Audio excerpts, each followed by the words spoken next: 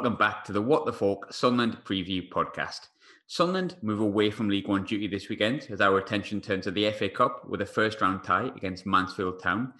And the romance of the Cup does seem to be dwindling year on year, but hopefully we can spice things up a little bit this week with Craig, Cam and Simon from the Manfield Matters podcast.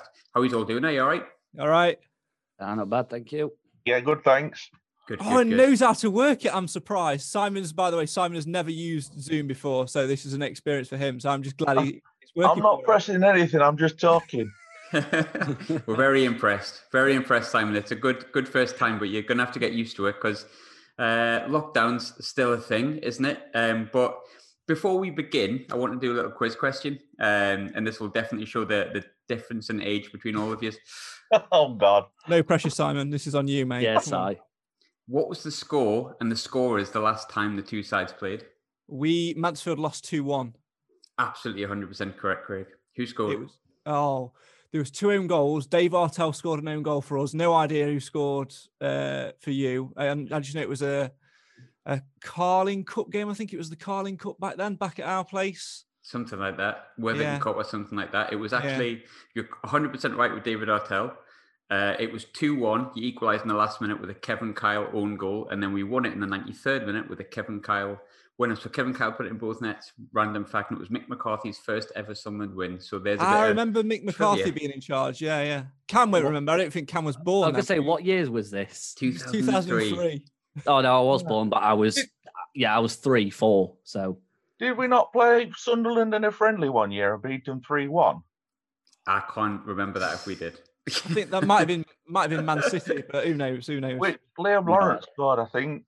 Yeah, that'd be City then, be Man City. Liam Lawrence. Now there's a name. Oh, God. When it comes to Mansfield, I'll throw this one at you first, Craig. First things first. You might have a new manager by the time this comes out. So which names have been bandied about? For us, it's a 50-50 split between Nigel Clough and Paul Cook. We've been talking about this quite a lot recently, obviously. A lot of names being bandied about. There's a few names that we certainly don't want. Gary Caldwell being one of them, who seems to have popped up of late. No idea where that's come from either, just a ridiculous thing. But I think a lot of people are expecting it to be Nigel Clough. So it certainly seems the perfect fit for us. But then there's probably about 40-50%, who were saying Paul Cook as well, with the connections with David Sharp, the CEO. So to be honest, it's almost like the US presidential election race. Nobody knows who's going to win at the minute. So, we keep checking the internet and see what happens. What do you think, Cam? Do you reckon? Because they're both I was looking at this beforehand, and they're both massive names. Both had probably, if Parkinson, I think he's doing all right, but say he failed, I wouldn't have minded either of them in the summer, especially Paul Cook. So what are you saying, Cam? Either or have you got a particular favourite?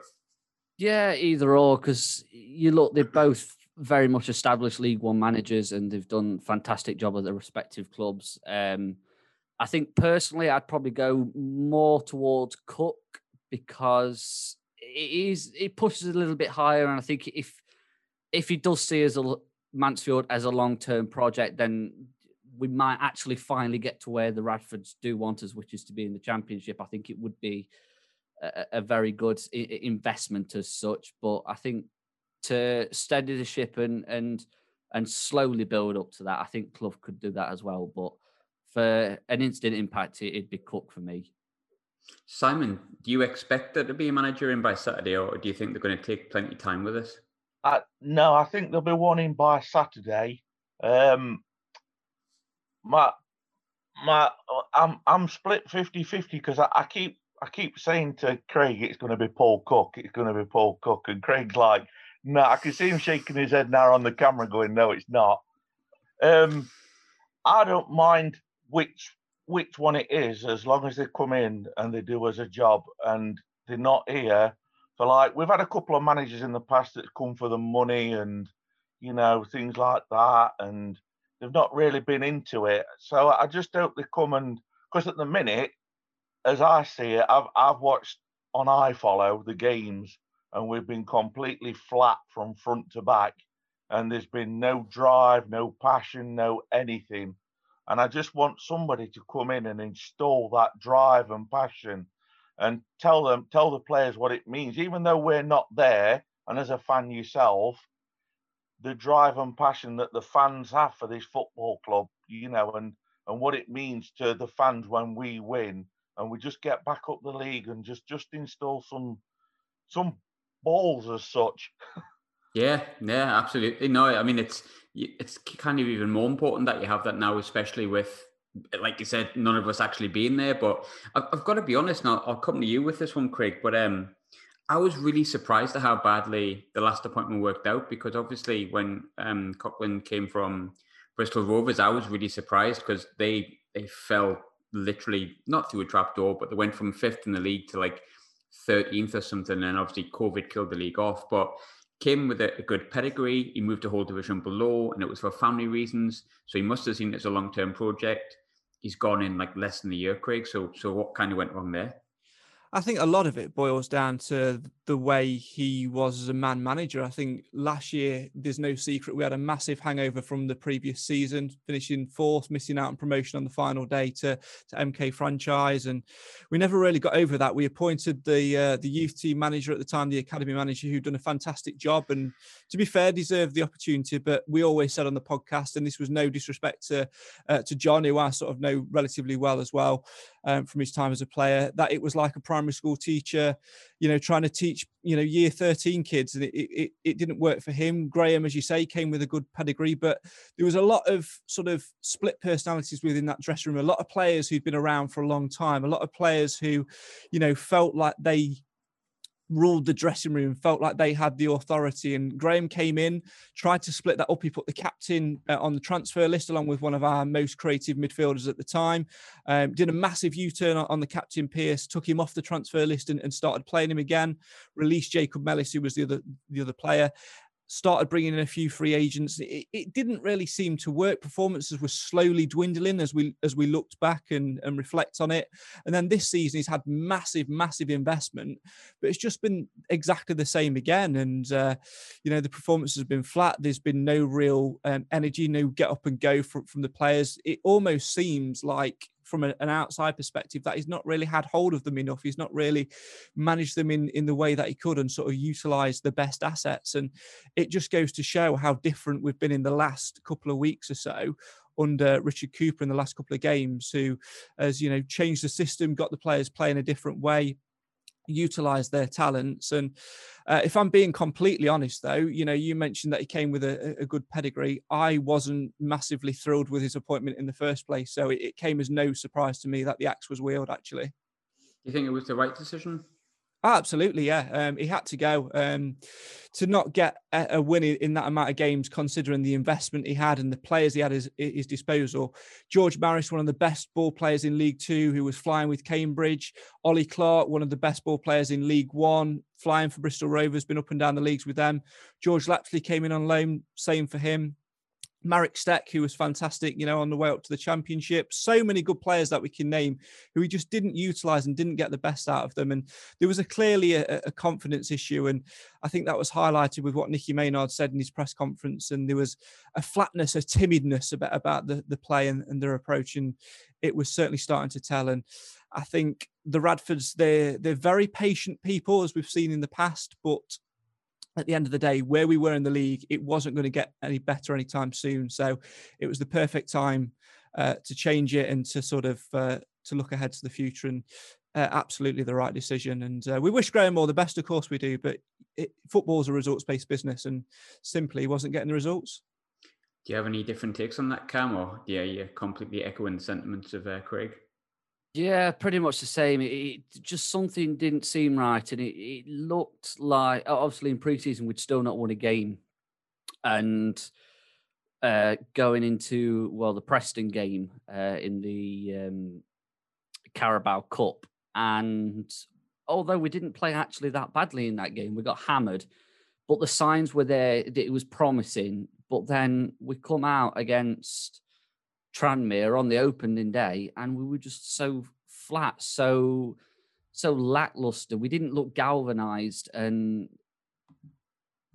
he's tried to press the bell. Cam's laughing because we're on our podcast. Just sorry to cut in, just to sort of fill you in on the in joke. Cam's laughing because on our podcast we have certain key phrase words which earn a ring of the bell. David Flitcroft used to say galvanised all the time, so that used to get a ring of the bell. So every time that he says it, or solidified, or toxicity, I have to go for the bell. So that's so basically it was just something that we just thought of, but now it actually fills the show with a little bit of excitement, a little bit of laughter, because at the minute it's pretty dreary talking about Mansfield Town. But yeah, we just look so dull, and there's nothing to.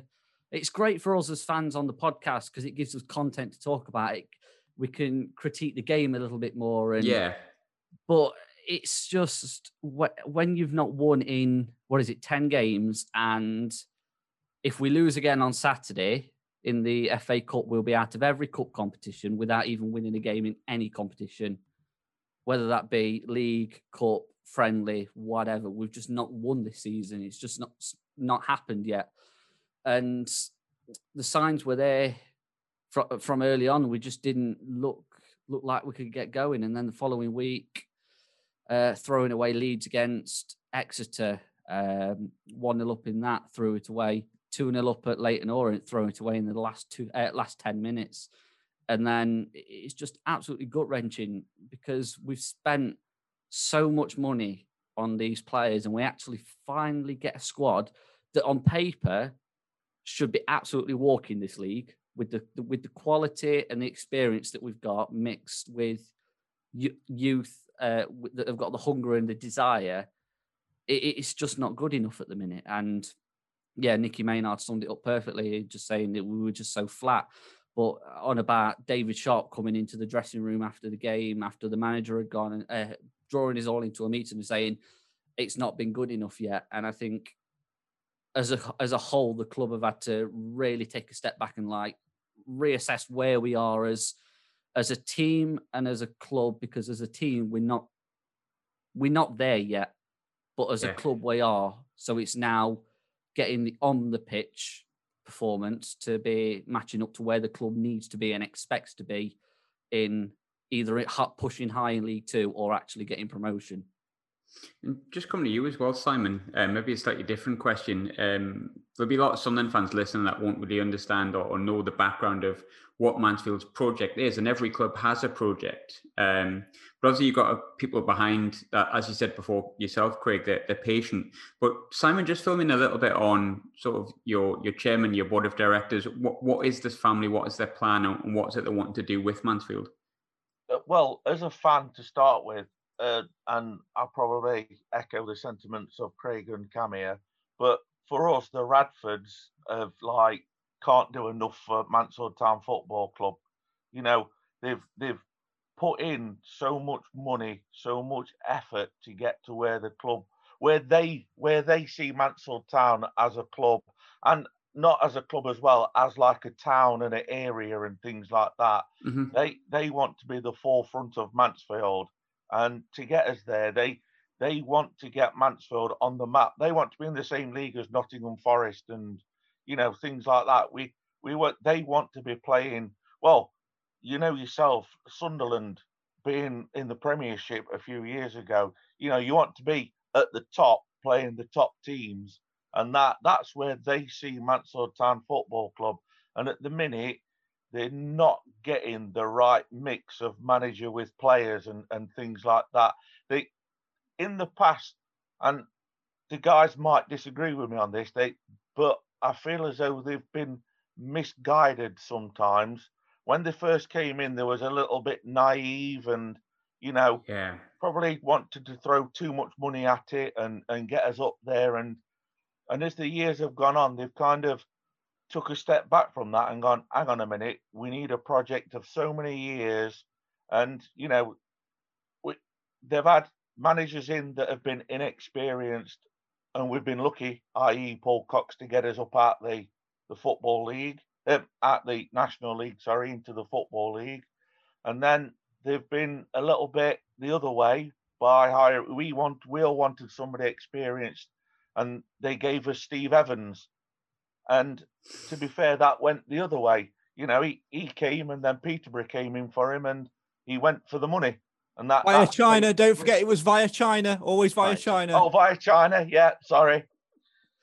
So The Steve Evans we're talking about, I assume, yeah, because we had him last week, and yeah, he's an enigma. I think would be the kind word, isn't it? What a guy! I think everybody hates him as a manager, but everybody would like him as their manager, because if you look at his record, it speaks for itself. Is it 9 promotions? Yeah, he's done quite well. He's done pretty well. So everybody wants him, but when they play against him, everybody hates him. And you can see that. But just going back to your question, the Radford see us as a championship club, and that's where they want to be. I think going on record, me personally, this is only my opinion. I don't want to speak for Cam and Craig, but if we did slip out of the Football League again, I honestly believe that they would sell up and go. To be honest, controversial, very controversial. I mean, I don't know. I mean, I think they'd certainly have a long look at it. I mean, they're just to sort of fill you on the bigger picture as well, Graham. Like the thing with them two was, you know, they've evolved so much over the 10 or so years that they've been here. They no longer reside in the UK. They live out in Portugal now. They brought in David Sharp in the summer, who's obviously ex-Wigan as well. He's now our CEO. They've got a family, I believe, of 3 boys, isn't it? Twins and another one as well. So their life has completely changed. So I do see Simon's point a little bit. I think they'd be very hesitant, but I certainly see Simon's point in some way, shape or form, definitely. I wasn't really planning on asking this, but I'll come to you with this one, Craig. I suppose, I know like many people, Sunderland Till I Die hit TV screens when we were all originally in lockdown. So I know a lot more people watched it anyway. And the second series was obviously very, very focused around Charlie Methven and Stuart Donald. So I don't know if you did watch it, Craig, but when you've got an ownership that you can tell cares about the club, but then you see Sunderland Till I Die and you see what's happening at Sunderland, what's your thoughts on Sunderland and the ownership situation that we have? To be honest, I think you're better off wielding this one to Cam, because I didn't watch it. So I very rarely, if I'm honest... Now. Well, I know I keep hearing everyone at work today, and because I work in football sort of every day, that it's I basically work for a community trust doing their media. So because I work in football every day, the last thing I want to do when I get home is sit and watch endless hours of football. So genuinely, I haven't watched it. Thoughts on it, Cam?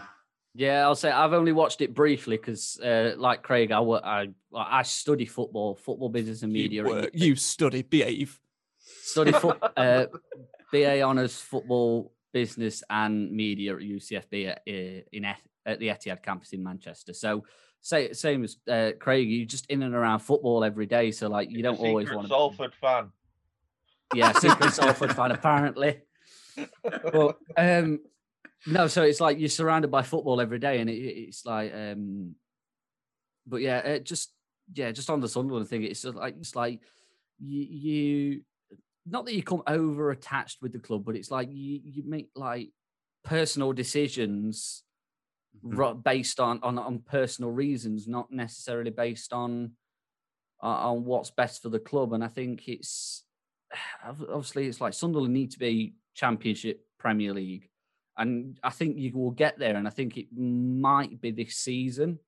I think, sorry to jump on the back of you, Cam, but I think the whole thing with Sunderland as well is because you've been up there at the top, you've got a huge fan base, much larger compared to someone like Mansfield. You know, we've always been, you know, dulling around League Two and things like that. And especially when we went down to the conference, it dwindled off. So we've almost had to be reborn in some sense and get our fans back in. But from a Sunderland's perspective, when you've been right at the very top and you've tumbled as much as you have, and you sort of drop down to League One, you almost expect, like we did when we went to the conference in some respects, you almost expect that immediate return, that immediate promotion. And when it doesn't happen and continually doesn't happen, the frustration grows and grows and grows. Owners will look at different ways of what they're doing. Again, to draw it back to us for a second, you know, we missed out on promotion to League One on the final day of the season.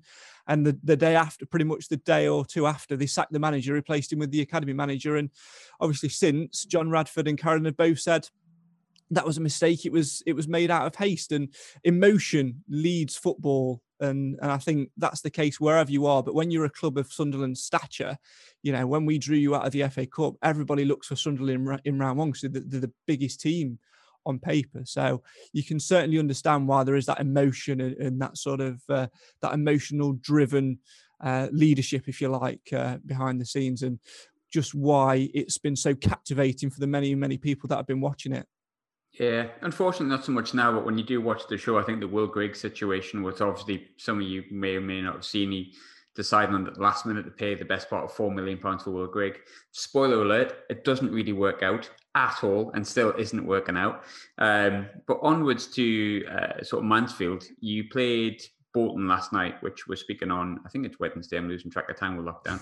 I believe it was yesterday.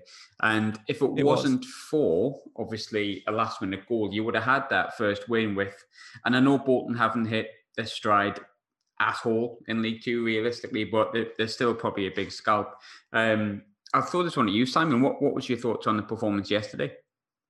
Well, I'll be honest, I didn't really watch it because I was looking after my boys. Childcare Simon, this is why he doesn't come on our podcast as often. I've been relegated, you see. I'm not too sure, so I'm going to have to throw it to Cam or Craig. Fire on. Watch it. All good. We're all living by your stream these days. Our game was delayed yesterday because our stream wasn't working, so we were delayed by half an hour. So we do live in a world where things do sometimes overtake the stream. Yeah, this is the problem. I was saying last night, actually, I knew that they'd scored before I watched them score because the iFollow, it just popped the notification up before. And I think, everyone's got different sort of things. And like Simon said, he was with childcare. Cam very nearly didn't watch it last night due to uni assignments. Life, because you're not physically going out and going to the games, life does get in the way. Mm-hmm. But to sort of preempt the question, sort of to answer the question and save Simon a little bit. Cheers, Craig. No worries, mate. I've always got you back. We've played very well, and we played very well on Saturday as well. And Bolton, another team, been at the very top, tumbled all the way down. They're expecting an immediate return, and they're seeing the same thing at the moment with Ian Effort. Paid massive money to get him from Barrow in the summer, and it's not worked for them. They expected instant success. It's not worked. We're in that sort of middle point at the minute where, we're in a transition of managers. Richard Cooper, the academy manager, and his staff have done a phenomenal job in turning those players around. We played some great football on Saturday in that game. And then on last night, Tuesday night, played some even better football. Took us a little while to get going, but when we did, scored a really good goal through George Lapsley. And it was just that lapsing concentration, tired legs a little bit. We didn't defend from the front, one simple ball over the top, and it robbed us. And I think we also on the podcast last night, we actually do a post-match reaction show now. A lot of our stuff is trying to sort of keep that football vibe alive and sort of, capture that raw emotion that you'd get on the coach or whatever after a game. And we're all saying, yes, we feel dejected that it's not a win and it's another draw. But actually, we felt most sorry for Richard Cooper and his staff because they deserved the win. They've really put the hours in, the juggling the academy and the first team and having to sort all the academy stuff out for lockdown, which comes into effect tomorrow now as well in England. So it's been a really tough job for him. He's been at the club years. He was part of the backroom staff that got us promoted back into the Football League. So I think we just wanted a win for him, and it pretty much looks like he won't get the shot at managing against you guys on Saturday, which is a real shame. But I think we're just so sad for him, and hopefully the boys will pick up from where he's left them. The new manager will come in and sort of carry on building this jigsaw, which he started putting together, and the first win we'll certainly dedicate to him. Just on the back of that, Craig, at least he's got 100% record. He's not lost. Yeah, undefeated, mate. It all counts. I'll come to you with this one because I now know you watched the game, which Craig let slip there, which I probably should have checked beforehand, shouldn't I? Did your stream work? Is your internet all right? Should be the new question. Well, Simon's still on dial-up, so he's got a little hamster powering his electric as well. I'm throwing coal in my computer as we speak, just to keep it going. I'll give you 5 then, all right, before I ask the next question. I'll let you fill up. I know it's difficult to know if your team's going to play a certain style of play, especially when you've got a caretaker manager in charge and you've just changed over, because sometimes the caretaker manager just continues the same style of play until the new manager comes in. There may be a new manager that comes in and changes everything up. But based on the last couple of games, Cam, what is the style of play you expect Mansfield to play on Saturday? We played 4-4-2 the last 2 games, haven't we? 4-3-3 Saturday, 4-4-2 4-3. last night. Know your formations, Yeah, Cam. Come on, sort yourself out. You're supposed to be doing a university course here. 4-3. So come on, son. Funny. But so it's a little bit more tacky, a little bit more intent, and it's just getting the ball flowing a little bit more. We were very easy to suss out in the first 8 games, and we were just too predictable, and it was just every time the ball went backwards, it just go further back, and there'd be no one looking to make a forward pass. It'd always be backwards or sideways, and we just had no one like the engine of the team to really get things going, to run at the midfield, run at the attack, and just like spark us into life. We just lacked that hunger and desire, and it was I thought a lot of the time it was down to the way that we were playing. There was just no attacking outlet, and when we did get the ball up front to your Andy Cook, Jamie Reeves, Nicky Maynard, Jordan Bowery, they just weren't able to do anything. And I think that's why that someone like Maynard and Reed and Bowery have come across so ineffective so far this season. Like Maynard only picked up his first goal at the weekend against Walsall. Jordan Bowery scored 1 this season. That was from the penalties. Other than that, he's not really done much. He was a bit more improved when he came on Saturday. He was more improved last night on Tuesday night against Bolton. But as a rule, he's been ineffective, and it's just down to the way that we're playing, because it's just playing hoofball constantly, getting it upfield, and it just didn't work. And for the last 2 games, we've just gone back to the basics, getting it on the floor, play it. And that's where the team that we've assembled with your Maris, with your Charsleys, with your Lapsleys, it's just they thrive on it. And even more getting it up the wings, bringing Stephen McLaughlin in was a fantastic signing, although he's not had the best 2 games recently. As a general, he's Are you all right? Yeah, but having that attacking outlet up the left, yes, we're still missing. It's a massive change for someone like CJ Hamilton, who was just a breath of fresh air up that wing, but it was still missing that, lacking that intent. And for the last few games where we've been able to get these players out wide and getting them forward, so McLaughlin and then Kellen Gordon on the other side, they just look like new players, and actually being able to get it up and get it into the box, and the same again for like dealing with second balls. So for our goal against Walsall, it just comes from a set play, getting the ball into the box.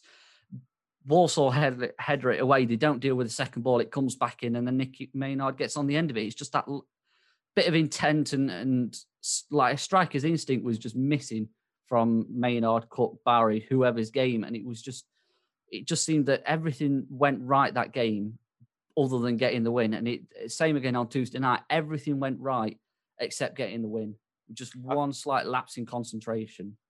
I think what they've done as well, I think Coughlin was like the tactics, and he was prone to going back to basics and things like that. Whereas Coops knows he's the interim manager, he knows it's not his job full time. And I think what he's done, he's made it about the players. He's gone back to basics, like what these guys have just said, and he's made it about them. And what he's done, he's kind of sat them all down and kind of said, you know what you're good at, let's just do this, and we'll see where it takes us. And he's kind of installed that bit of confidence back in the squad to build the confidence back up, because I think with Coughlin, it was all about, as it is, it's all about results and trying to get that result. And I think, to be fair, again, the guys might not agree with me, he didn't really have a plan B. So when it was all going wrong on plan A, did he have a plan A? I never recall a plan A, mate. We used to say that about Steve Evans. I think he made it up as he went along, but you know what I mean. But Coughlin, he didn't know how to switch it up, and in his interviews, he'd always revert back to 4-4-2. And when we reverted back to 4-4-2, we started to play a lot better. But then in his interviews at the end, he wouldn't say, like, the next game they're going to go back to 4-4-2 and play the next game 4-4-2. He'd go back to trying 3-5-2, whatever positions he wanted to play. You know what I mean? He wanted to have his own fix on the squad, and it just wasn't working. And I think Coops has just took it back to basics, like the guys have said, to install that confidence back in the players that we've got. Because like what Cam said earlier, we've got a team that should be ripping this league up completely, and it's just not happening at the minute. I mean, to be fair, I was looking through, obviously, the side that you've got, Craig, and there's plenty of players that Sunderland fans should recognise with this being around the league for a while. And there's some teams in League One, I would say, don't have a similar level of strength. I mean, you've mentioned Jordan Bowery, who came in, I think, would have been MK Dons, I think. You brought in Farrend Rawson, obviously, who's was at Forest Green. One big name will stick out to many Sunderland fans, that's James Perch. But Lapsley is another player as well. Ollie Clark's come from Bristol Rovers. I think he was the captain there for numerous years. So there's plenty of players that you've brought in alongside, players you probably already got on the squad on top of that. But for Sunderland fans, and I'll throw this one to you, Craig, and then obviously Cam and then Simon, please give me your own opinion on it as well. Who could realistically damage Sunderland on Saturday? It'll be interesting. I think a lot of it will rely on whether the manager changes or not. I think George Lapsley's just starting to find his feet. He, came in on loan from Charlton. He's a young lad who's still got a lot of football to be played, and he's very raw, isn't he? But he's very, very raw. Decent little player. Absolutely very nippy and, gets box to box and really drives us forward. George Maris is another one who fits that description perfectly. But for me, I think at the moment, I think it will be one player to sort of keep your eye on if he's fit is either Corey O'Keefe, who's a really good young fullback, was at Macclesfield last year, played left side, playing right side for us, really good attacking player. But at the moment, the sort of person in form for me, it doesn't get mentioned a lot, is Harry Charsley. Very good box-to-box midfielder. I believe he was ex-Everton. We picked him up last year on a free. Done really, really well for us. Can play right side, left side. Tends to play in the middle as well. He's forming a good partnership with Maris and Lapsley as well. So if he gets on the ball and gets the ball to feet and he's given a bit of room to drive at, he'll be hot to handle for sure. Yeah, exactly. Yeah, exactly. I think what bodes well for Charsley is that he's got two players alongside him in Maris and Lapsley, who are both fantastic on the ball. So it's just that interplay between the three, and then backing them up, you've got your wingers. So McLaughlin and Gordon, or McLaughlin and O'Keefe. And we've just got so many different options that we can get the ball forward. We can go straight through the middle, passing it between the three in the middle, or getting it up the way and getting it into the box. There's just so many ways to get forward. But I think if you're going to pick out somewhere that Sunderland need to be wary of, is the directness of Callum Gordon getting forward, driving for the byline and getting that ball into the box, because not only have we then got a direct chance of scoring from the cross as well. So we did that at Morecambe. It was Harry Charsley actually scored. It was Callum Gordon driving up the line, getting the ball in, Charsley dinking it into the net just flicked it through his legs like a back heel. And then, but also the second ball coming back out and just being able to recycle the ball a little bit better over the last two games that we've noticed. But you'll be absolutely fine if, Kellen Gordon is running at you. But if we've got Jordan Bowery playing up top, you might as well just stick a traffic cone there. So it's more effective. So it's fine. So the last two games, he's not been too bad. He's been improved, but I think that was very much just down to the way that he was played, and I think the confidence in the team. Absolutely, yeah, absolutely. Is Bowery realistically going to play on Saturday? I can't see it. No, it's Cookies Saturday. It's Cookies. Cook and Maynard, or Cook and Reed, they're just fantastic players. But that's the thing, we've got such strength and depth, and it's just now finding a way to get them all firing on the same wavelength, really. Correct me if I'm wrong here. I could be completely wrong, I think, here. But when you say Cookie, are we referring to Andy Cook? Yes, we are. Yeah. Sorry, yeah, Andy Cook. It's just force of habit, isn't it? Completely forgot that he actually played for you. Yeah, he's from your that neck of the woods, isn't he? He's a black and white. Yeah, he's a big black and white. Yeah, he's not a big Sunderland fan, so that's just dawned on me. Well, he'll score then. No. He'll definitely score. He's done it before. He did it for Walsall in the FA Cup, funnily enough, I think, before he joined Mansfield. So I've ruined it now. I was feeling positive before then. I'll bring this one on to you, Simon, and obviously feel free to jump in, everyone, as well. I think one point of interest for everyone is, because you're always really harsh on your own team. I think a lot of Sunderland fans at the moment are incredibly harsh on our own team. for right and wrong reasons. But it's nice to hear other fans' perspective on which players they're genuinely worried about, and sometimes quite surprising, if I'm honest with you. But I'll come to you first, Simon, then you, Craig, then you, Cam. But which Sunderland players are you not looking forward to coming up against? Just because I know that he's a bit of a natural goal scorer, I would probably say Charlie Wyke. He's right on form, yeah. Yeah, so he was very, very good for Bradford. And then you guys snapped him up, and I think he's the guy that's the main target man, I would say, that I would probably be mainly worried about, to be honest. He's definitely on form at the moment. He's had I'm going to be polite here, but he's had a difficult 2 years, shall we say, but he's had a pre-season in him, and all of a sudden he's had a pre-season in him and a really good hair transplant, and one of them's worked for him very, very well. I'm going to guess a hair transplant rather than a pre-season, but who worries you, Craig, on Saturday? I've always been a fan of Charlie Wyke. He's done it a lot at the lower levels, especially against us. He always seems to pop up and score 1 or 2 against us. But just to sort of spread it out there and not just choose the same as Simon. Luke O'Neill, for me, he's been a player that I've sort of looked at over the years. He's always sort of been quite capable, can play in a few different positions, and he's always been a go-to sign on Football Manager for me as well. So I'll go with him. On to you, Cam. Which ones worry you? There we go. Someone like Charlie Wyke, Luke O'Neill, Lyndon Gooch is another one. Are you on BBC Sunderland top scorers, Cam? Are you googling this? No, I just play a lot of Football Manager, and I always end up bouncing between League 1 and 2 with a conference team usually. But yeah, it's just them sort of players that you pick out that can really change a game, and yeah, like Charlie Wyke was. Where was he before Bradford? Was it Carlisle? Yeah. Carlisle. I remember. Didn't they rip us apart 5-2 under Evans? Yeah, in one of the cup competitions. FA Cup might have been. I think it was the what's now the Papa John's. I remember Rosie scored an absolute screamer from about 40 yards. Yeah. The Papa John's trophy.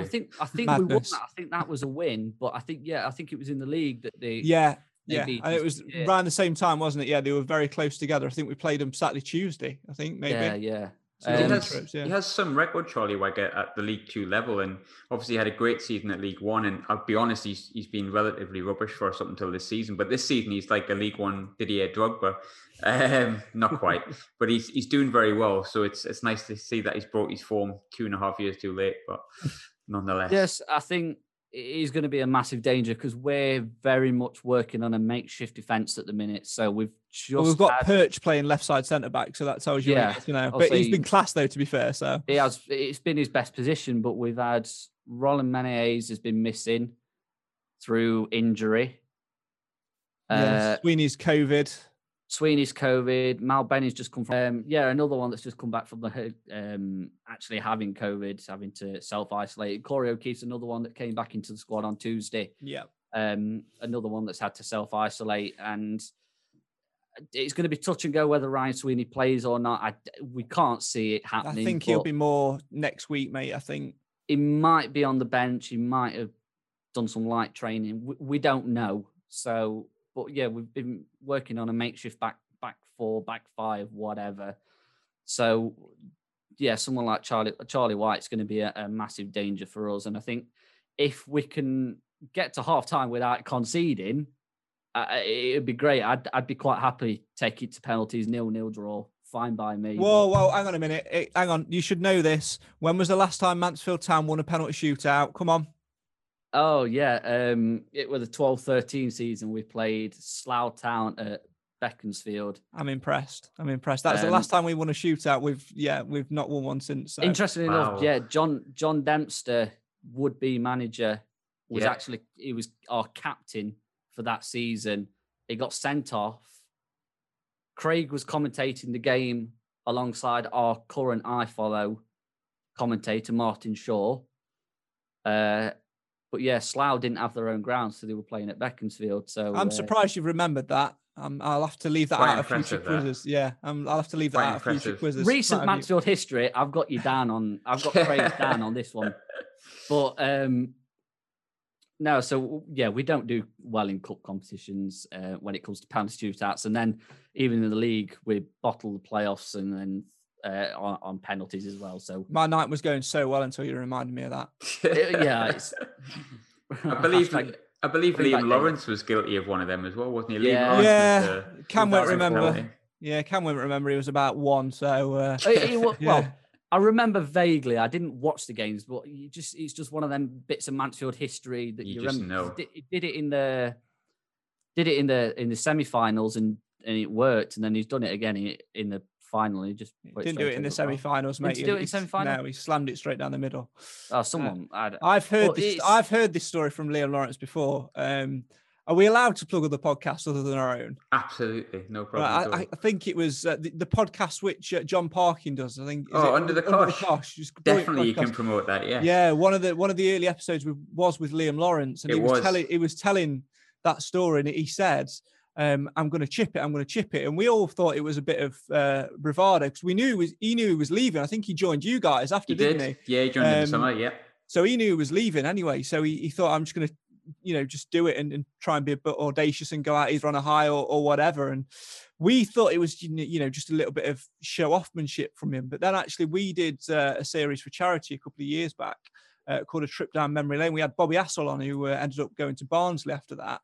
One of the nicest guys you can ever meet. And I recall him telling us the story, and he said they were all lining up on the halfway line, and just before he went to make his walk, he turned and said, I'm going to dink it. I'm going to dink it. And all the lads just sort of, the faces dropped, and Bobby was going, no, don't do it. Don't do it. You'll miss it. And he's, no, I don't care. I'm doing it. So the story was true. He did actually decide on the spur of the moment to dink it, and has arguably never been forgiven. And so, yeah. And his last kick as a Mansfield player. It's not the best. Talking of penalties and potential penalties, score predictions just to finish off. I'll go first. I'm going to take a 1-0. I'm going to take a really boring 1-0 in a completely forgettable game. That's the first round of the FA Cup, I think, these days. But Craig, are you going to surprise me with an audacious score prediction? No, it's going to penalties. It's got 1-1 written all over it. A